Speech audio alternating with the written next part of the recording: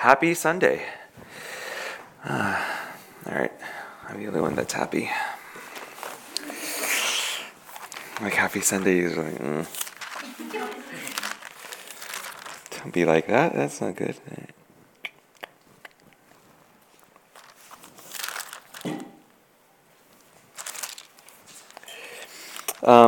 Good morning. All right, we're going to start here in Luke chapter 17.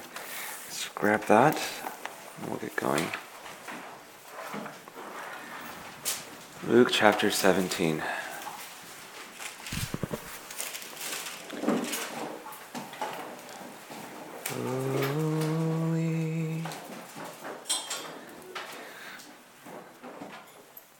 Okay, Father, we thank you for today. We thank you for who you are to us and what you're doing in our lives. We thank you, God, because you are holy and awesome, and we love you, and we want to know you and become more like you and cherish you and tell you how valuable you are. And you're awesome.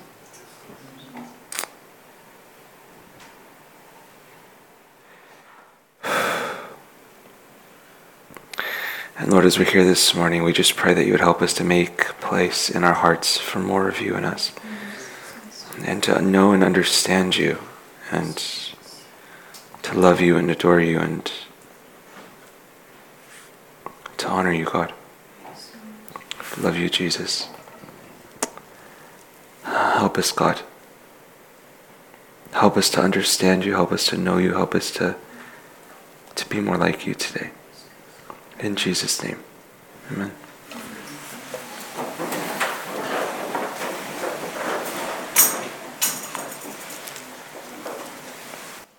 Luke chapter 17, starting at verse 7. Will any of you who has a servant plowing or keeping sheep say to him, when he has come in from the fields, come at once and recline at table?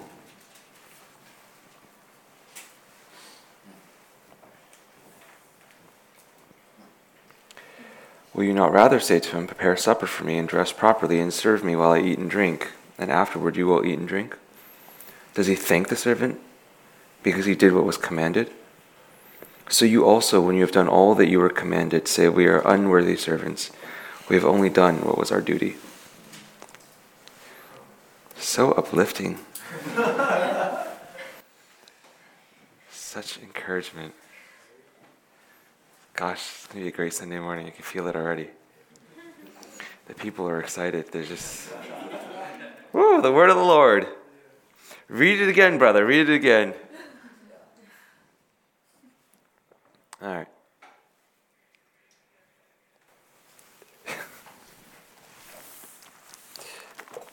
It's actually much deeper than you think. It's much deeper than it appears at first. Maybe you've already gotten to the conclusion.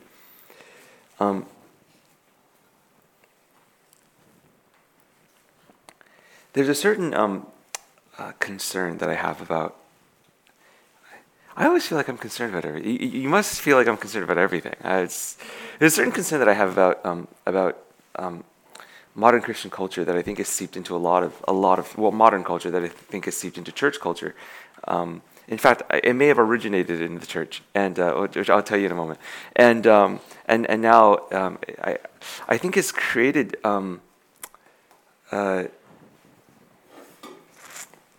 I think it's just wreaked havoc on a lot of people's hearts and their sense of identity.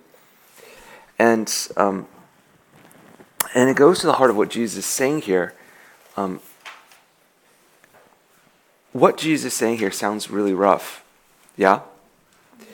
But it's actually, like all things that Jesus is, very helpful and very important. So, okay, on the first level, right, on the most basic level, is essentially saying, like, don't demand to be celebrated and recognized for the things that you've done. Like, be content. Realize that even after you've done a good job, you're still unworthy. And that does sound vaguely like the gospel. But we don't like it very much. We like to be patted on the back and given a sticker and told how awesome we are every time we do anything that's remotely useful. And so there's something a little bit uncomfortable there for us. And But it's a very important principle, actually. There's no culture that will survive if you need to be congratulated and rewarded every time you do something well.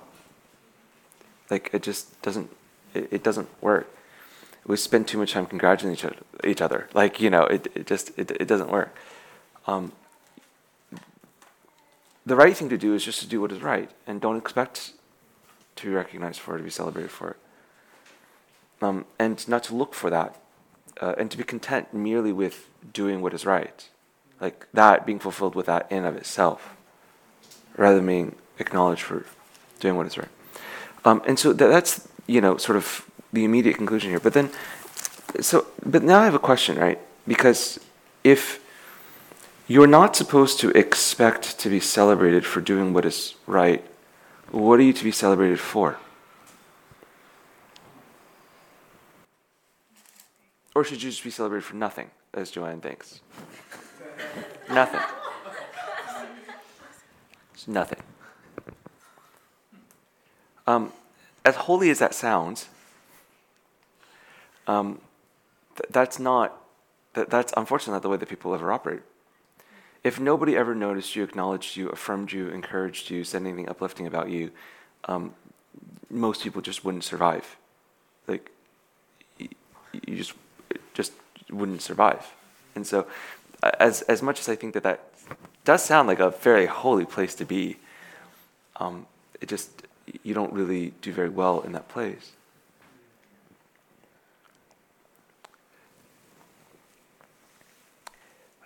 One of the reasons that what Jesus is saying here is very difficult, he's obviously trying to help us to pivot away from being celebrated for the things that we do, for the things that we do well. But one of the reasons that what Jesus is saying here is difficult for us is because we have created obstacles to making this so natural. And one of those things is that we refuse to celebrate people for other things.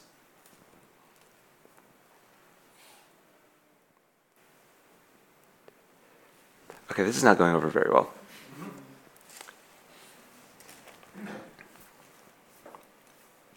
We've decided that it's shallow to celebrate people for things other than their actions or their deeds. Or to recognize them, or to think that you can be celebrated for things that you did not do. Okay. Let's say that you're a young man. Doesn't matter. Other gender also works, but it works the other way too. Let's say that you're a young man and you meet a young woman. They're not talking about anything romantic. We're just talking about life, And, you and your friends are talking, and you're like, oh, what a pretty young lady she is. How does that go over what is the immediate response that you're very likely to get? What, are you in love? Or, why are you so shallow? Do you know? This is very interesting. You're not allowed to, in our culture, you're not allowed to think or say that someone looks good, because that is shallow.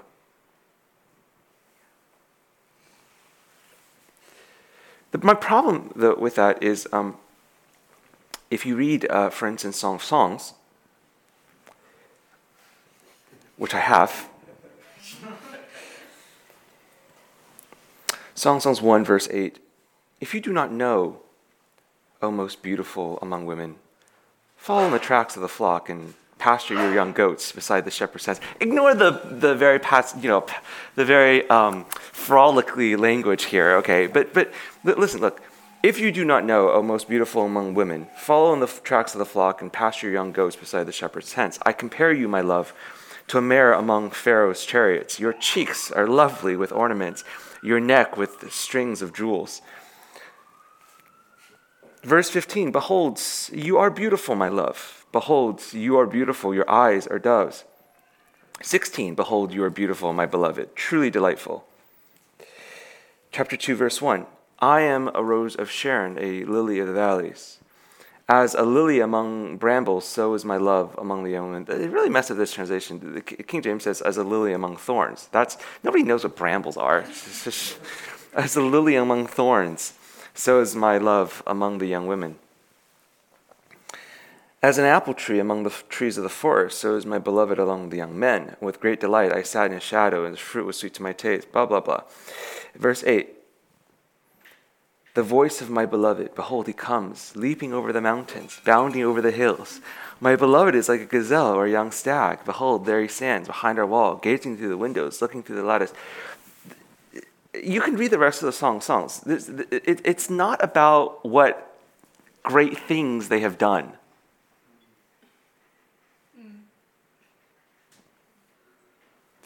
They're not in love with each other because of the great things that they've done. Chapter 4, verse 1. Behold, you are beautiful, my love. Behold, you are beautiful. Your eyes are doves behind your veil. Your hair is like a flock of goats leaping down the slopes of Gilead.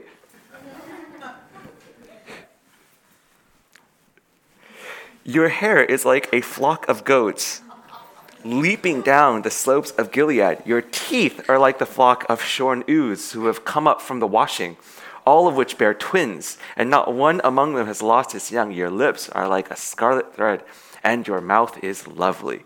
Your cheeks are like halves of a pomegranate behind your veil. Your neck is like the Tower of David, built in rows of stone. On it hang 1,000 shields, all of them shields of warriors. Your R-rated. Skip that. 7. You're altogether beautiful, my love. There is no flaw in you.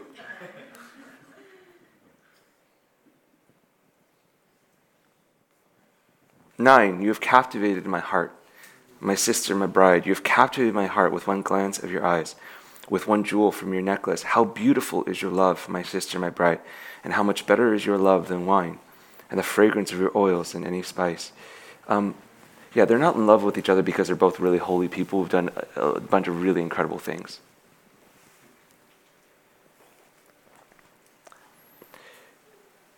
They appreciate each other and they celebrate each other. They affirm each other because of their appearance, which, as the church tells us, is shallow and unbecoming and vain. Well, haven't you read Proverbs 31:30, brother? Charm is deceitful and beauty is vain, but a woman who fears the Lord is to be praised. That's true. But there's a difference between being praised and being celebrated.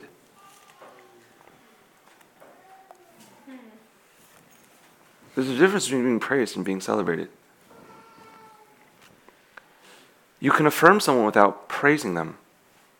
It's true, praise should be earned by the things that you've done and by the choices that you've made and for the person that you are.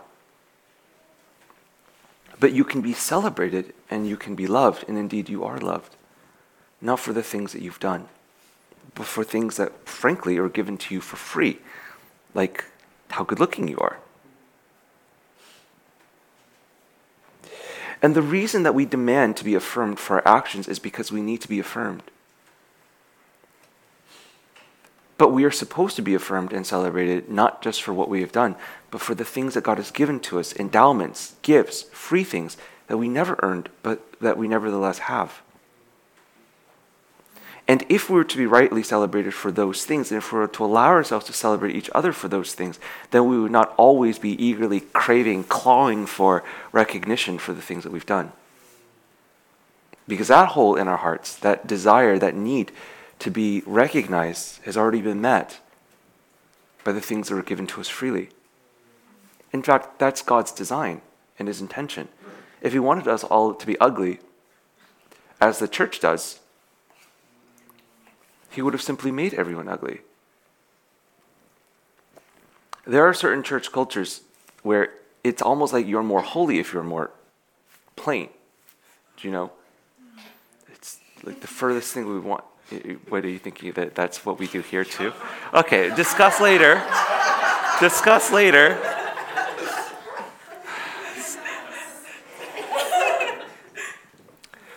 Clarification needs to be issued. Discuss later.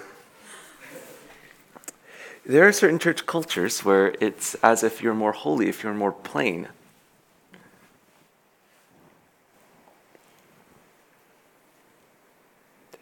But it's one thing to say that following what Peter says, that we should not be adorning ourselves externally. There's no reason for us to clean the outside of the cup without that's one thing to say, don't idolize your appearance. It's another thing to say, well, it's completely, of no value and nobody ever mentioned, nobody ever think about it, pretend like you don't see.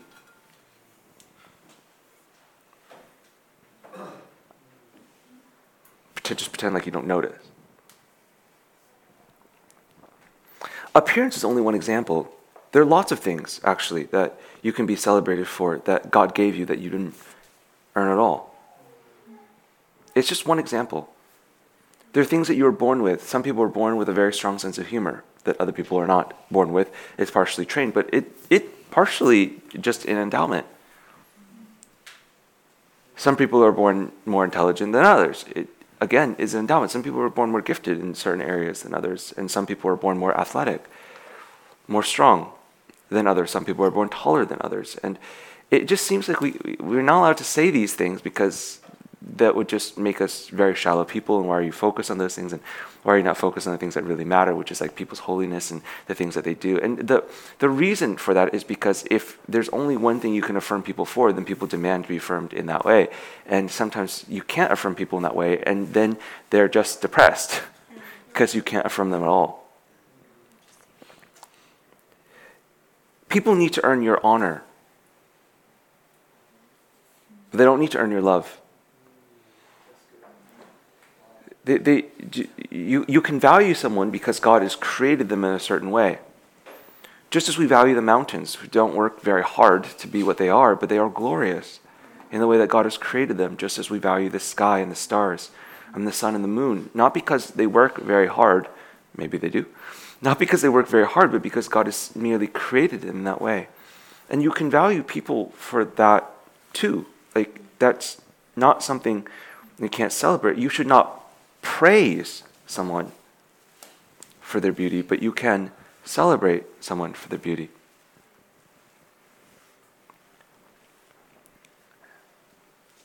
In fact, it's kind of important that you do. If you think of Song of Songs chapter 4, which we just read, I mean, this is very, imagine, one of you single young men, actually, I guess the same would be true of those of us that are married, but imagine if one of you, went to one of your sisters and you affirmed her in this way. Your eyes are doves behind your veil, and your hair is like a flock of goats leaping down the slopes of Gilead.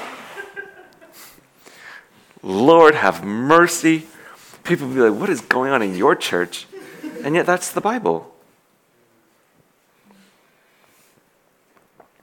And if we were to notice and to affirm these things about each other, then we don't have to be so righteousness-oriented. Fact. After you've done every good thing that you could possibly do on this planet, you still are unworthy before God. And so if that is the only way for you to derive your worth, it's not a very fulfilling way. And so God in His mercy has actually given us other ways. He's simply endowed us with things that make us worthy. God considers us to be beautiful. Not just in heart, that is most important. But not just in heart, God considers you to be beautiful. You didn't earn that, I know, but He still does. And that draws Him to you. He created you in His image. And He ain't ugly. So if you were created in His image, neither are you. You're like, And nor is the person sitting next to you. Or anyone who's a human being on the planet. God did not create any ugly things, actually. Everything that God created is lovely. Now we're able to pollute and corrupt and, to do things that take away some of that. But everything that God created is beautiful. and it should be affirmed as such. And if we were willing to affirm it as such, then we would assign to it a certain amount of value, communicate our value for that thing. And if we communicate our value for that thing, then that thing will feel value and doesn't need to try to find value from somewhere else.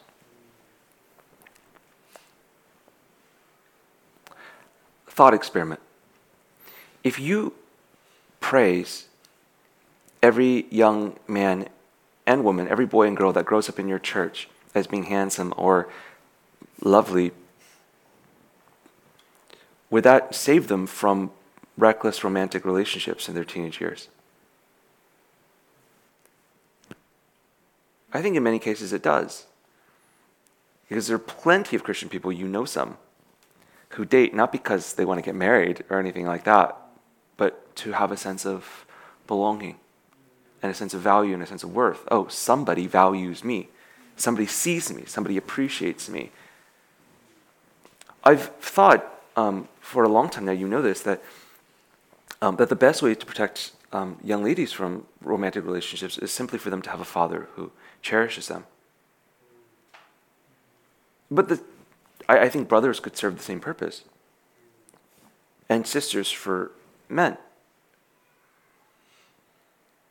Do you know?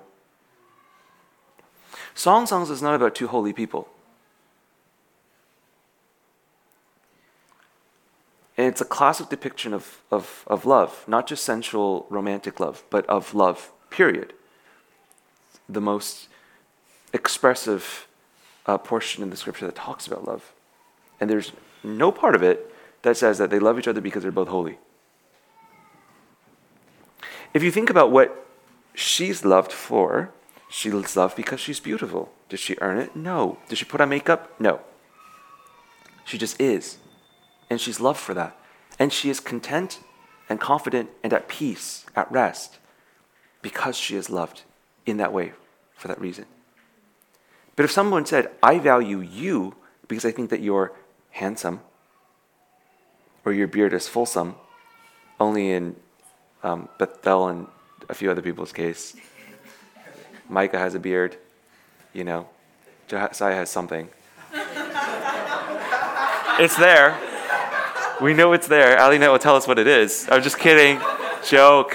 Oh, AliNet's not even here. Good. But imagine that you had a relationship with someone where you felt that they were worthy of your affirmation, of your praise. I'm sorry, not of your praise, of your encouragement, just because of the things that God had given them, not because of what they've done. That would, I think, if they were convinced that you were content with the endowment that God had given them, that you value them because of what God had given them, and you're content with that, I think that would free them from feeling like they need to please you by doing certain things to please you.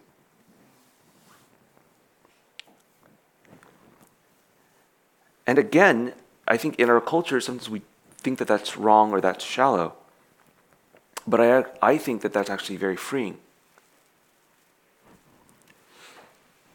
And what Jesus is saying here is not only be humble after you've done things that are good and don't demand praise for it, but I think what he's saying, although he's not saying it directly, is that that's simply not the way. That's simply not the way that people, that their self-worth and their identity is established or affirmed in the kingdom. That's just not what we do. That's not the way to do it. Paul, for instance, insists that he's an apostle. Why is he an apostle? Is he the hardest working? He is, in fact. Or at least he claims to be. But that's not the reason that he says he's an apostle. He says, I am an apostle. Why? By God's will. Because God's called me. Because he simply asked me to do it. He gave me the job. Now, is he the most hardworking? Yes. Did he suffer? Absolutely. Was he persecuted? Absolutely. Did he go through hard times? Of course. Buffeted, homeless, thirsty, hungry, tired, no rest, ill repute, gossip. Of course, he suffered many things to be. But he said, that's not the reason I am an apostle. I'm an apostle by God's will, because God has asked me to be. And so are you. Why are you awesome? Is it because you worked the hardest, because you got into the best school, because you had the highest SAT score, because you did the best at violin camp, because yes, you did those things, and that's wonderful and that's great, but what if we just think that you're pretty good looking and so you're valuable?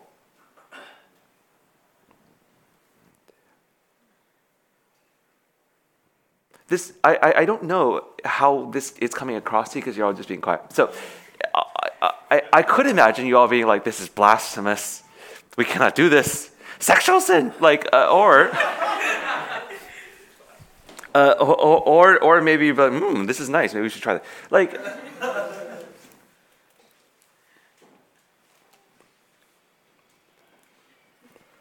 I think that it is God's intent for you to be free of the need to perform.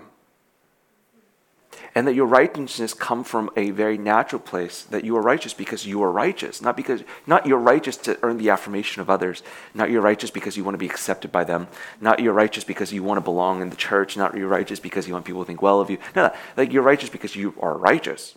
In order to have that freedom, you need to not, you understand, you can't derive your worth from it, because then innately that becomes a shackle for you. You need to have the freedom to choose freely. Right? In order to have the freedom to choose freely, you can't get anything from it. In order to not get anything from it, you have to get your sense, your confidence and self-worth and everything else from other things. Where do you get it from? From your good looks, from your talents, from your personality, from all that sort of stuff.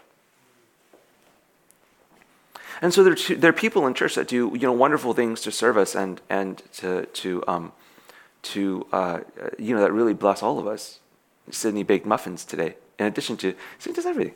She set all this up with the other people in the band. She played electric guitar. Then she baked muffins. I mean, it's just everything. And so do a lot of you have multiple gifts, so many different gifts in wonderful ways which you contribute to the church.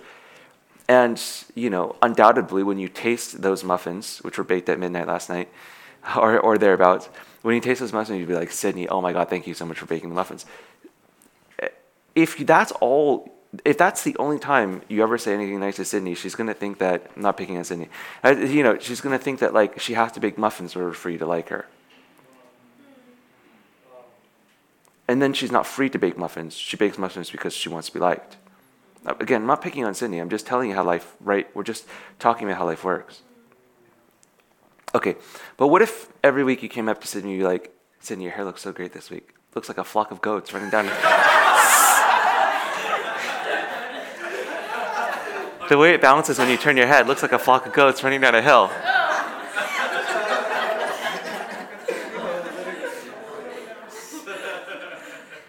Your teeth are so shiny. Did you go to the dentist recently? New toothpaste? What is it? No. Lily's wearing poncho. Sydney's not wearing poncho. Your poncho. It's so fashionable. Where did you get such a lovely thing? If you do that, she doesn't need to bake muffins because she already knows that you value her. She already feels noticed. She feels like she belongs. She already feels like she has a place in your life. She already feels like she's secure in who she is with you. And when she bakes muffins, she wants to bake muffins. Not because she has to bake muffins. She wants to bake muffins. She enjoys baking muffins. Let her bake muffins, but then she doesn't have to bake muffins. And that's fantastic.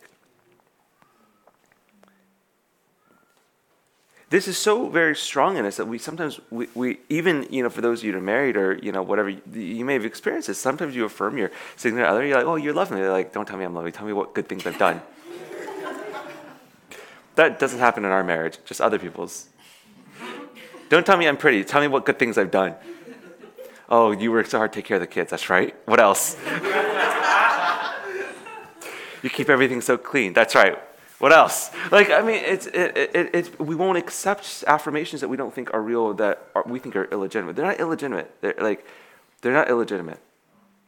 They are, in fact, the things that God has created you to be affirmed and to be accepted and to be loved for. You see how God set this up so awesomely? You don't have to do diddly squat to be loved. All the ingredients of being loved, of someone looking at you and believing that you're valuable, they already exist in you. They're freely given to you. And that gives you the freedom to do things. Now, you can be praised for the things that you do. You should be praised for the things that you do. You should be rewarded. That stuff that you've earned, right? When you do good things, there's a reward for that. And you've earned that, but you shouldn't need that. We think that it's perfectly acceptable to praise kids because they're cute. And the reason is because they can't do it. There's no other thing to praise them for.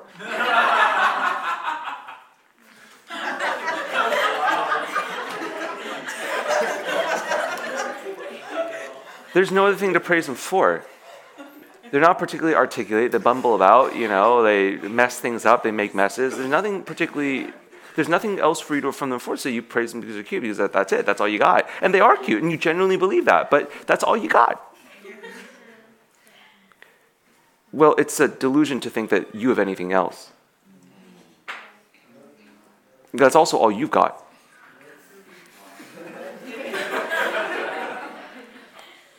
Because the sum of all of our labors is dirty rags. It's not possible that you do anything that God looks at and be like, oh my God, no angel could have done that. God, that voice, when you sang this morning, don't hear sounds like that in heaven. That's all you've got. Is that God looks at you, he says, oh, so cute. And for some of us, depending on how you feel about these things, that may just totally make you feel empty and worthless. But it shouldn't. It should make you feel totally confident and secure. God gave you these things. You are that. And you are that after you've sinned. And you are that when you do something foolish or say something foolish or do anything that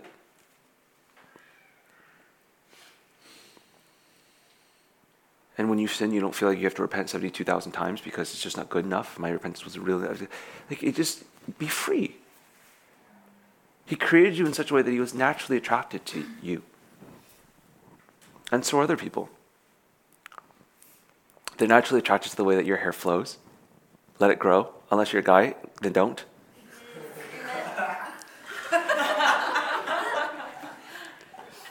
You feel strongly about that era, just tell your brothers.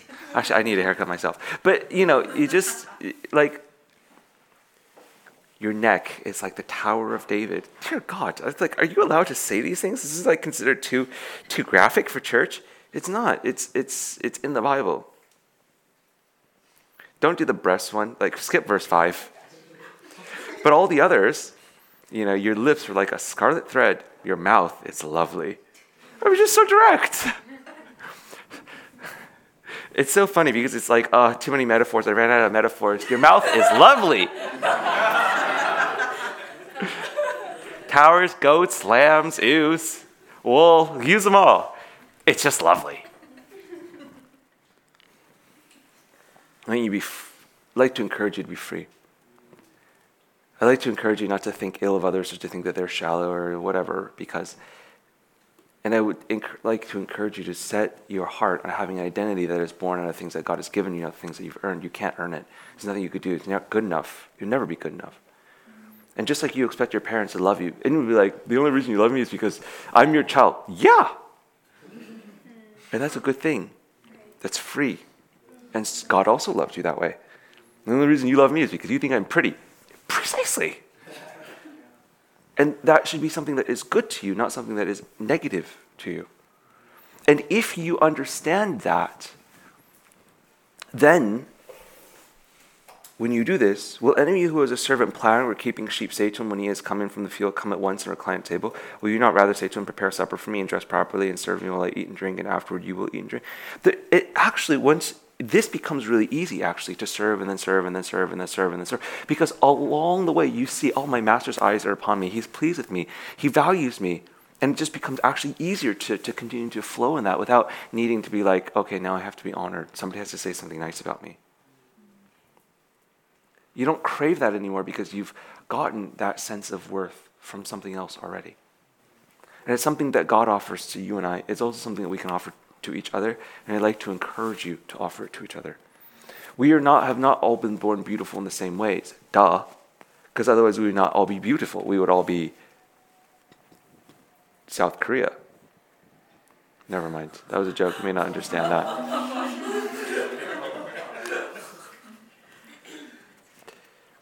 It's actually a big problem. Facial recognition doesn't work very well because people's faces all look the same.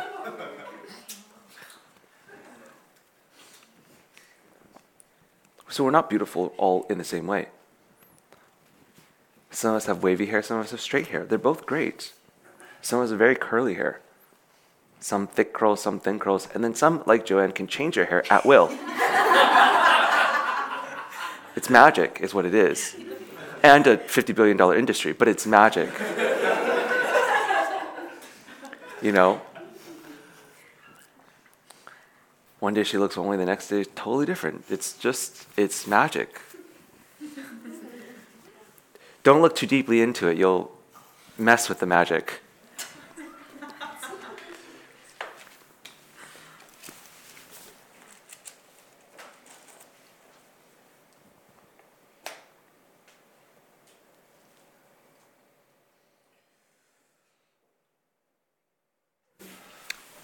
The principle that I'm talking about here applies to a lot of different things. It pretty much everything that we have decided to assign our self-worth to can be a real obstacle for us. And it's because I think whatever it is that you think makes you valuable, you demand that more and more. I'll give you an example, which may seem like a weird example to you, but it's actually very important to you because I think it's a way that people can stumble. There's a guy a Chinese guy in the underground church who, when he was young, he was called to be an evangelist by the Lord, and he was fairly fruitful now. And a few years later, one day he was arrested for evangelism. And again, that's a fairly standard set of facts. That's not very uncommon. But when he was arrested, he was very upset and angry with God. And the reason that he was angry with God was because he was an evangelist and he was a church planter, and that was what he believed that he was. And being in prison, he couldn't do that anymore. And so he actually became very upset with God that God would allow him to be arrested, because then he couldn't do that thing that he felt gave him value in his community and in God's eyes. Do you see how dangerous that is? And in prison, as he's complaining to God, God says to him, you're right. I have called you to be an evangelist. You're only going to be in prison for 20 days. And within those 20 days, you're going to see 17 salvations. And so he takes the word that the Lord spoke to him, and then the days begin to go by. It's the first day, it's the second day, it's the third day. Nothing happens. And so then he starts to get angry with God again. He said, God, I thought that you told me 20 days. Here I am, nothing's happening. I'm not just doing nothing. I'm just sitting in prison. It's like such a waste of my time, and this is not what you've created me for, and blah, blah, blah, blah, blah, blah, blah, blah, blah. On, I think it was day 5 or 6, something like that, something happens. I can't remember exactly what it is, but I think like one of the guards gets mad at him or something like that, or, just, there's no justice system, right? So it's just bizarre. They accuse him of some other crime, and the other crime carries a 15-year sentence with it. And so they come to him and they tell him, you're going to be in here for 15 years. And you can imagine what that does to him. He's like, God, you told me 20 days, 15 years. I mean, just truly like very upset with God. Like not good place. Upset with God. And this guy's talented, brilliant, gifted, fruitful, all the things that you and I want to be. Very upset with God. On day 14, a fight breaks out in the prison between 2 inmates. The guards get there too late. One of them kills the other one. And they're unable to revive him. The guards are very scared because, as you can imagine, if you're a prison guard and your inmates get, they get in trouble. Just like what the Philippian jailer felt in Acts 17 when, all the prisoners were set free. Like, I'm going to kill myself, because that's the primary way you get in trouble, is that you're supposed to, have custody of these prisoners, and one killed another one. That's not supposed to happen. And so the guards got very nervous, and after 7 hours of this guy being dead, they finally came to this religious guy. And they said to this guy that was in jail, they said, you say you believe in God. Come and pray for this guy. He's killed. 7 hours, that guy lay there dead. He went over to him. He was still in the prison courtyard. They hadn't moved him. He prayed for him, and after a while, the guy got up from the dead.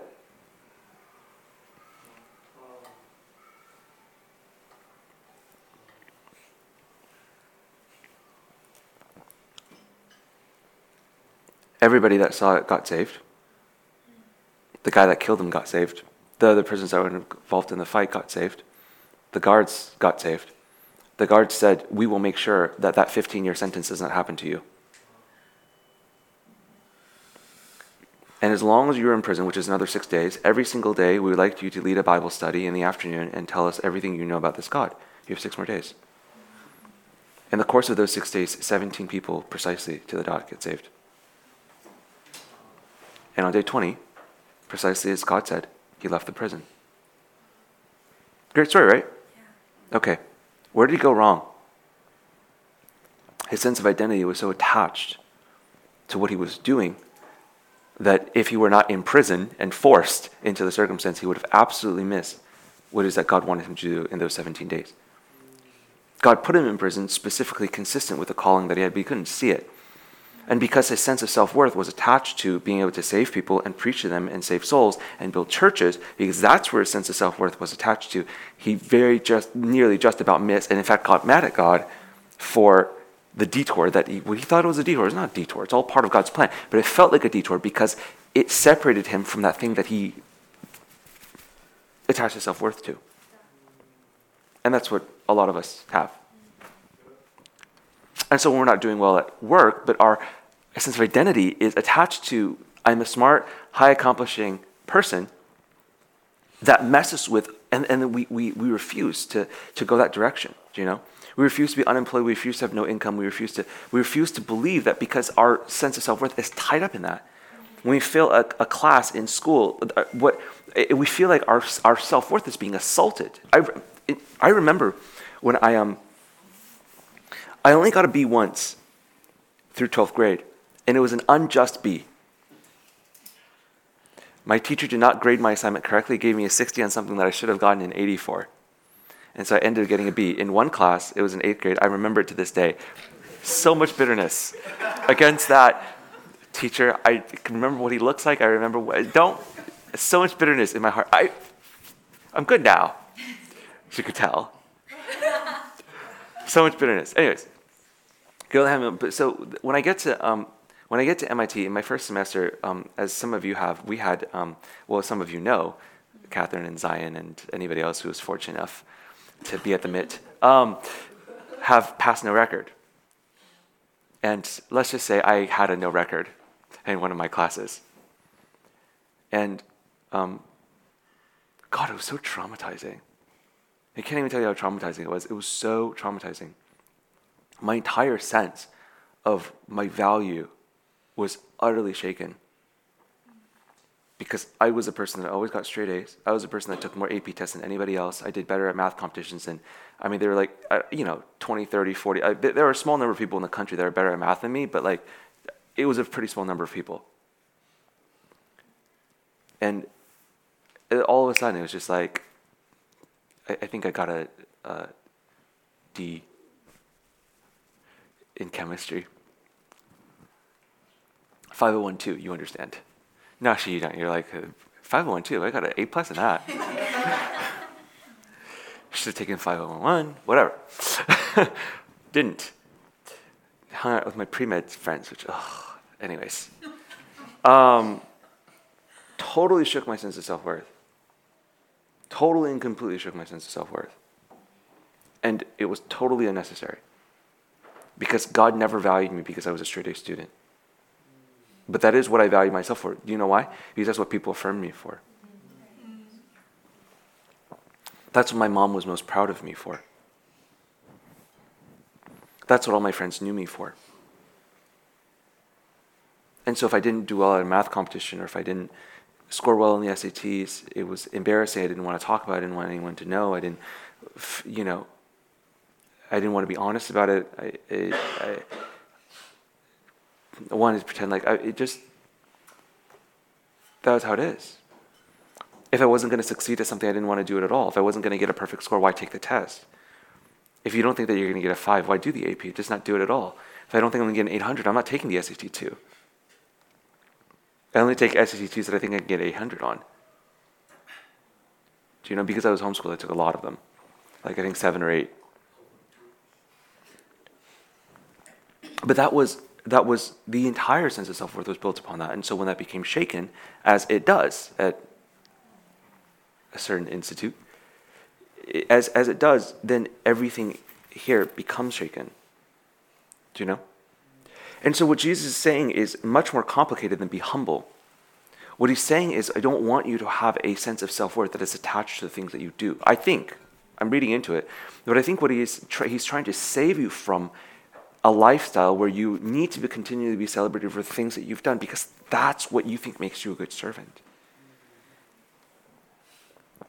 And to recognize that the best thing that you could do still makes you unworthy actually is not diminishing of who you are. It actually sets you free if you can truly recognize it.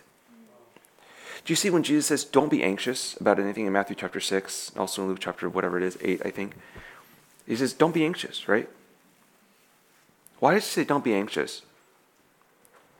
Look at the birds of the fields. Look at the flowers of the field. Look at the birds of the air. They're not worth anything. And yet, they have clothing, they have food. How much more value are you? Are you more valuable to God because you're more holy than them? You're not more holy than them. You're more valuable to God because God has created you in his image, because he gave you greater dignity and greater value as a gift. And Jesus says, see, don't you realize you're of more value to God than one of them? How much more will God take care of you? In the same way, we have to understand this. How much more will God take care of you? How much more will God secure your calling? How much more will God take care of the things that you care about? How much more does God care about the things that you care about? He loves you. He esteems you. He cherishes you. He Zephaniah, I think, 3:17 says he raises a banner of delight over you. Which I never really understood until I had kids. But because you're taller than your kids, sometimes when they're dancing, you actually I've done this. Like when you flag, like you raise a banner of them. It's weird. It's a weird image. It's a very weird image. But what it is, I cover you and also have great joy over you. That you're playing underneath my covering. And you didn't earn it. You didn't need to earn it. You were that because of something you were born with, which is that you were born with the tie, a family, that you were born with that. You didn't earn it, but that doesn't mean that it's not real. It's very real. It's more real than anything else you have. The fact that you are made in God's image is the thing that gives you the greatest amount of dignity and worth in this world. It's not you winning a Nobel Prize, it's not you being a billionaire. It's not you having 5 kids, it's not you being a holy person even. It's the fact that you are created in God's image. And you are already created in God's image. And nobody can take that away from you. And no amount of sin that you commit, don't sin. No amount of sin that you commit can change that. It can corrupt it, but then God can redeem. Do you know? And so, be free! Be free. And affirm each other, affirm one another, for these things. Our attachment to performance is so unhealthy and it's so difficult that, let me give you a few examples. Number one. Do you know how when you're a kid, and even when you're adult, really, they hand out participation awards for people who didn't win but participated? Those are silly. There's no such thing as a participation award because awards need to be won. That's the whole point. But I've been to math competitions where everybody went home with a ribbon. I wish I had other examples other than just math. I've seen swim meets where everybody went home I've heard of, I didn't compete. I've heard of swim meets where everybody went home with a ribbon. But that inflates and deflates the value of the trophy. In order for the trophy to be valuable, not everybody can get one. Does that make any sense? And so we have to be able to really praise people for good things that they've done. Or good things that they have. In order to do that, we can't praise everyone because not everybody's done that. In order to not praise everybody, we have to celebrate other people for other things. It's a very important part of the whole system of how God creates a healthy community identity and belonging, right? We have to be able to praise people for other things. A lot of things that are unacceptable in our culture are actually things that God has designed and created to give us a sense of worth. For instance, nepotism. You don't like it. You hear about it and you're like, why should you get because you're somebody's son? Precisely, actually.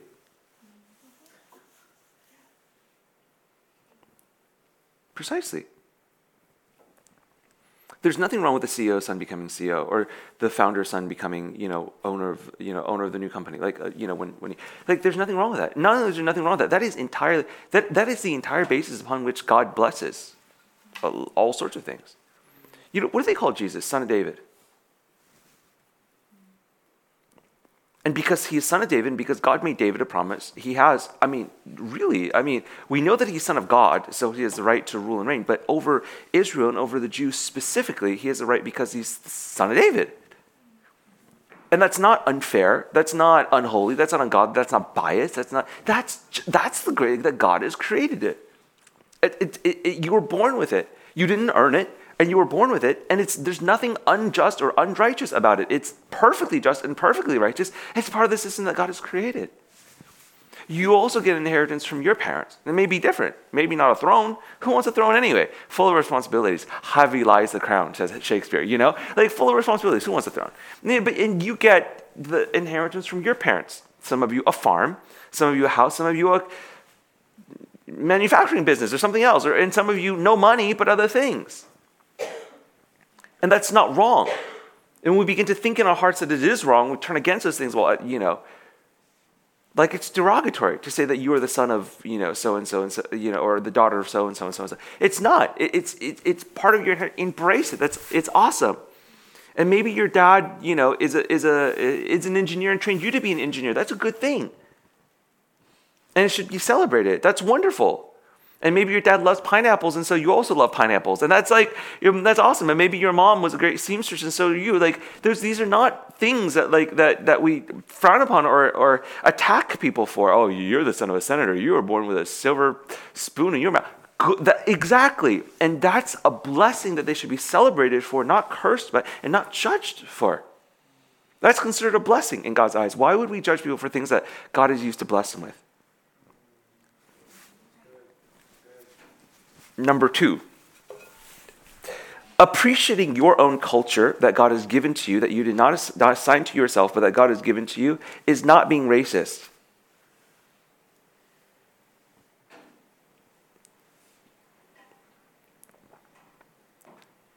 Having a preference for your own culture, your own heritage, more than other people's culture and heritages, does not make you racist. Do not let this woke generation tell you that you are not allowed to love and embrace and appreciate the culture that you were born into.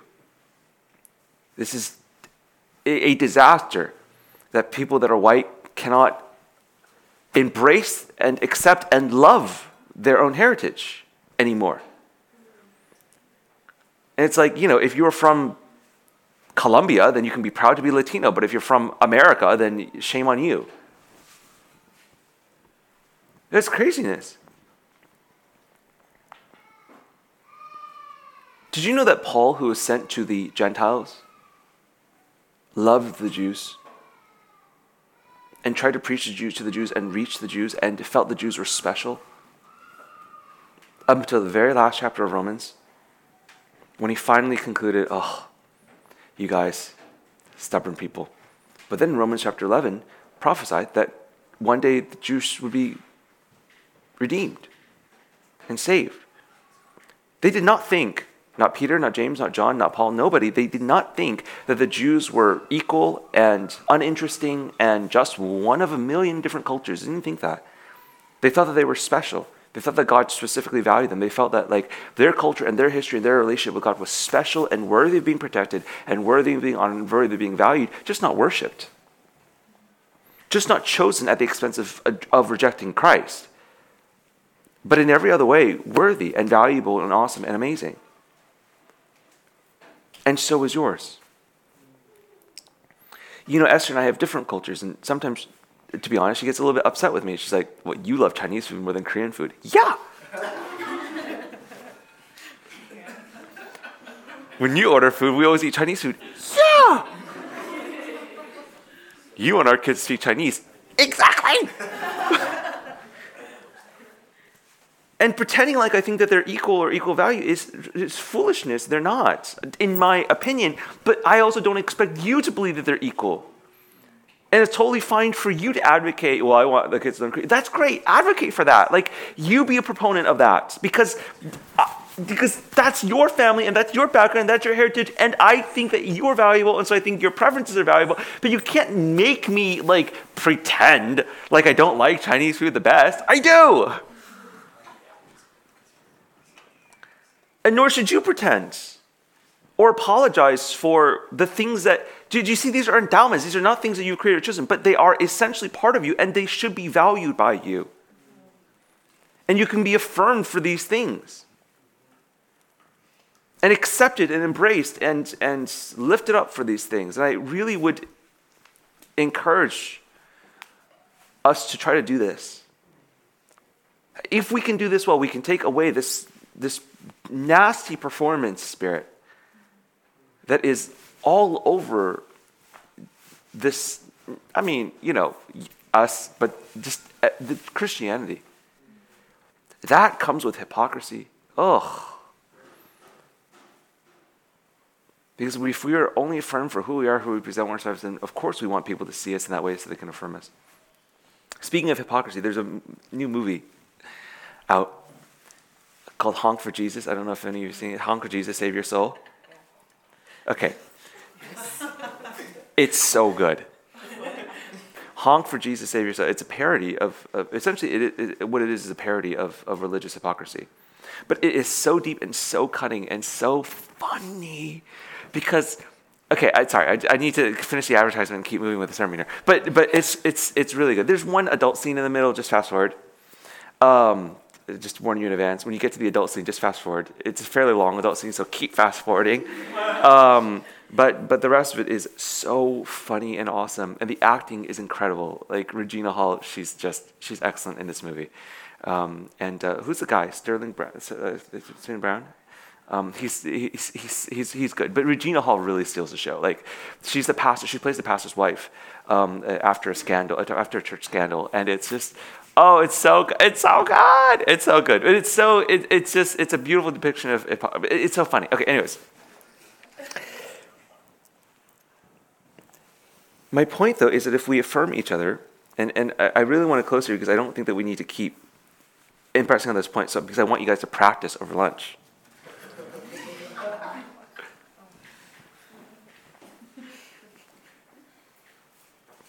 If we affirm each other and if we celebrate each other for these things, first of all, it's consistent with the way that God celebrates us. Second of all, it removes the need to perform out of the culture. It just makes it powerless. Because everybody will know, I don't have to perform. I'm appreciated. And when you get to that, then people can actually be free to be who God has created them to be. I think sometimes we don't tackle this and we don't want to tackle this because the drive to reform is actually really useful to getting people to do good stuff. It puts pressure on them to show up early and set chairs well and all this stuff. But I also think it's quite useful. But that doesn't make you free before God.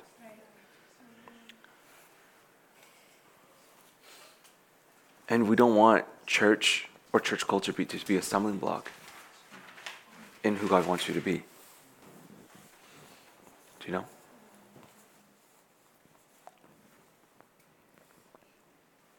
So let's practice. Find something that you appreciate about everybody else in this room. I'm ending early today to allow us time to do an application. Understand? Now I have to run off to the airport, so I won't be able to participate. But yes, that's right. I won't be able to participate. But the rest of you are stuck here. Lunch isn't even here yet, and you have plenty of opportunity to practice. I really want you to practice. Practice. All right. Find something that you appreciate about someone else that they did not earn, and it was not something they did well. So not like, I really like your makeup. No, they did that. So don't or I really like how you are so humble. No, no, we're not talking about that stuff. We're talking about the stuff that they didn't earn. I like the shape of your face. You can't even talk about the straightness of their teeth anymore because that probably is, but you understand the thing that I'm sort of trying to get at, like the things that like they're born with that they did not earn. You don't have to do everybody. I know that's a lot of people. I know it's kind of hard. Don't focus on only one thing. Like, being tall is good, but so is being short. They both have their different uses. It just depends on what you're doing in life.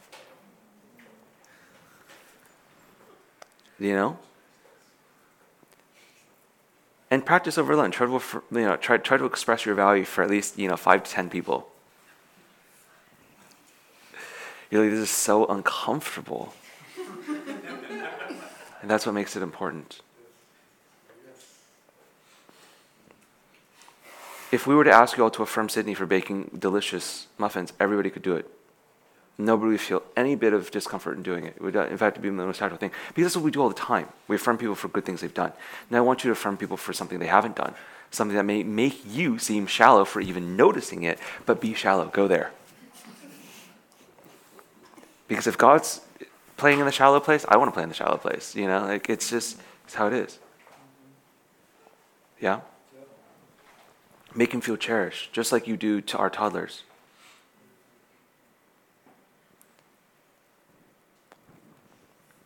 You're never like, oh, you're so smart. You're like, oh, I love your fuzzy socks. They didn't even put them on, didn't pick them. What do you love about them, Mom and Papa probably picked them. Mom and Papa may have picked them specifically to get indirect anyways. So over lunch, just going to, Carolyn come back up and do a few more songs, but then afterwards, over lunch, try to find something about other people who want to affirm. Celebrate. It's not the same thing as honor. Save your honor for people who've earned it. But you can celebrate everybody. Make them feel valuable in your eyes because of something that they did not earn. And in that regard, lift up the things that God gave them.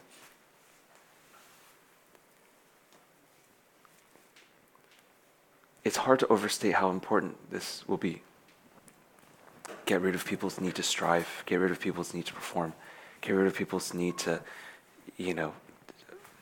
feel like they need to please you or say the right things or do the right things or it'll really bless you if we learn how to do this.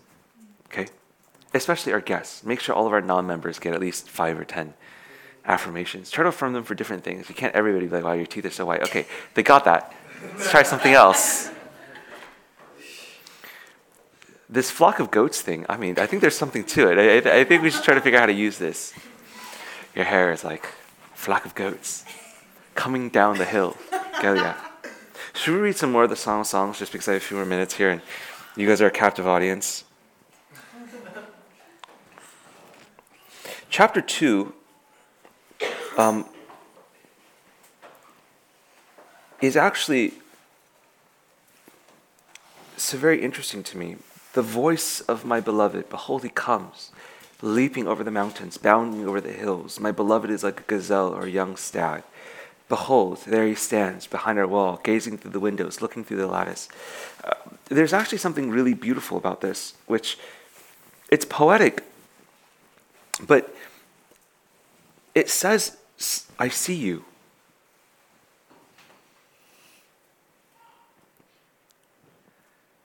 And people want to be seen, right?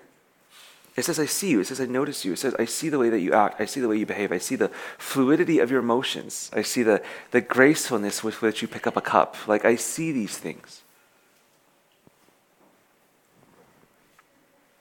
Do you know?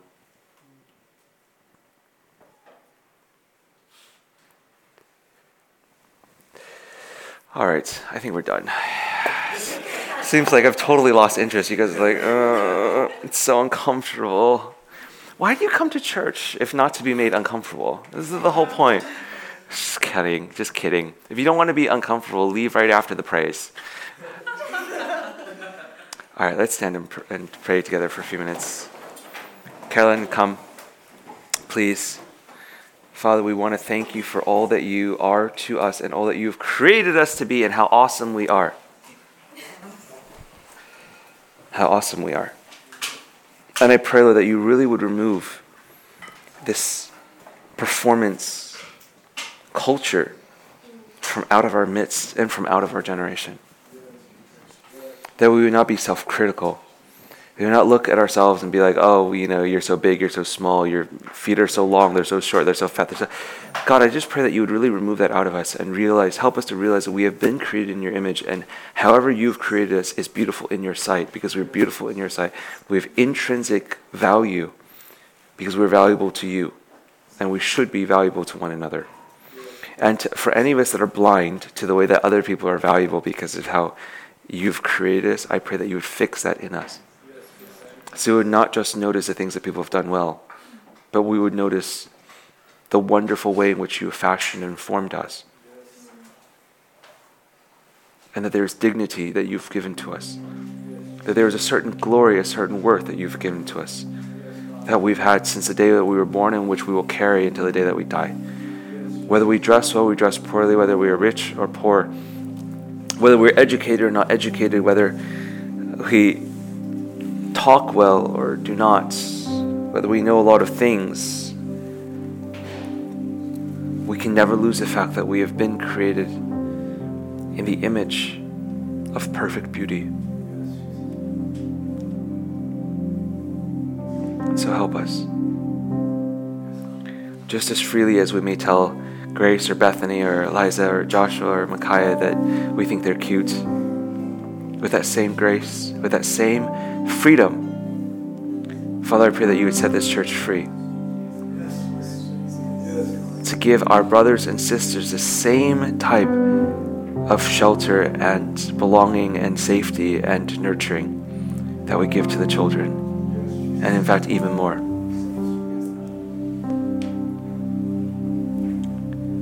That the things that seem uncomfortable to us now would become natural to us as you build us up, as you build up this church. Thank you for creating the world this way. Thank you for giving us that thing that we could not earn. The sum of all of our good works still renders us unworthy, but you've made us worthy. And for that we are quite grateful. Quite grateful. Truth is, you're always giving us things we don't deserve. You're always taking care of us. You always see ahead. And you know exactly what we need and what would fill our hearts. And you provide all those things to us, and you are a good Father. And we want to offer you praise for how you relate to us, for how you are true and kind and caring, and how you see us. Help us to see one another. Help us to build up the church and to build up your bride. Help us not to be awkward, but to sincerely feel and receive the value and the dignity that you've given to us freely. In Jesus' name.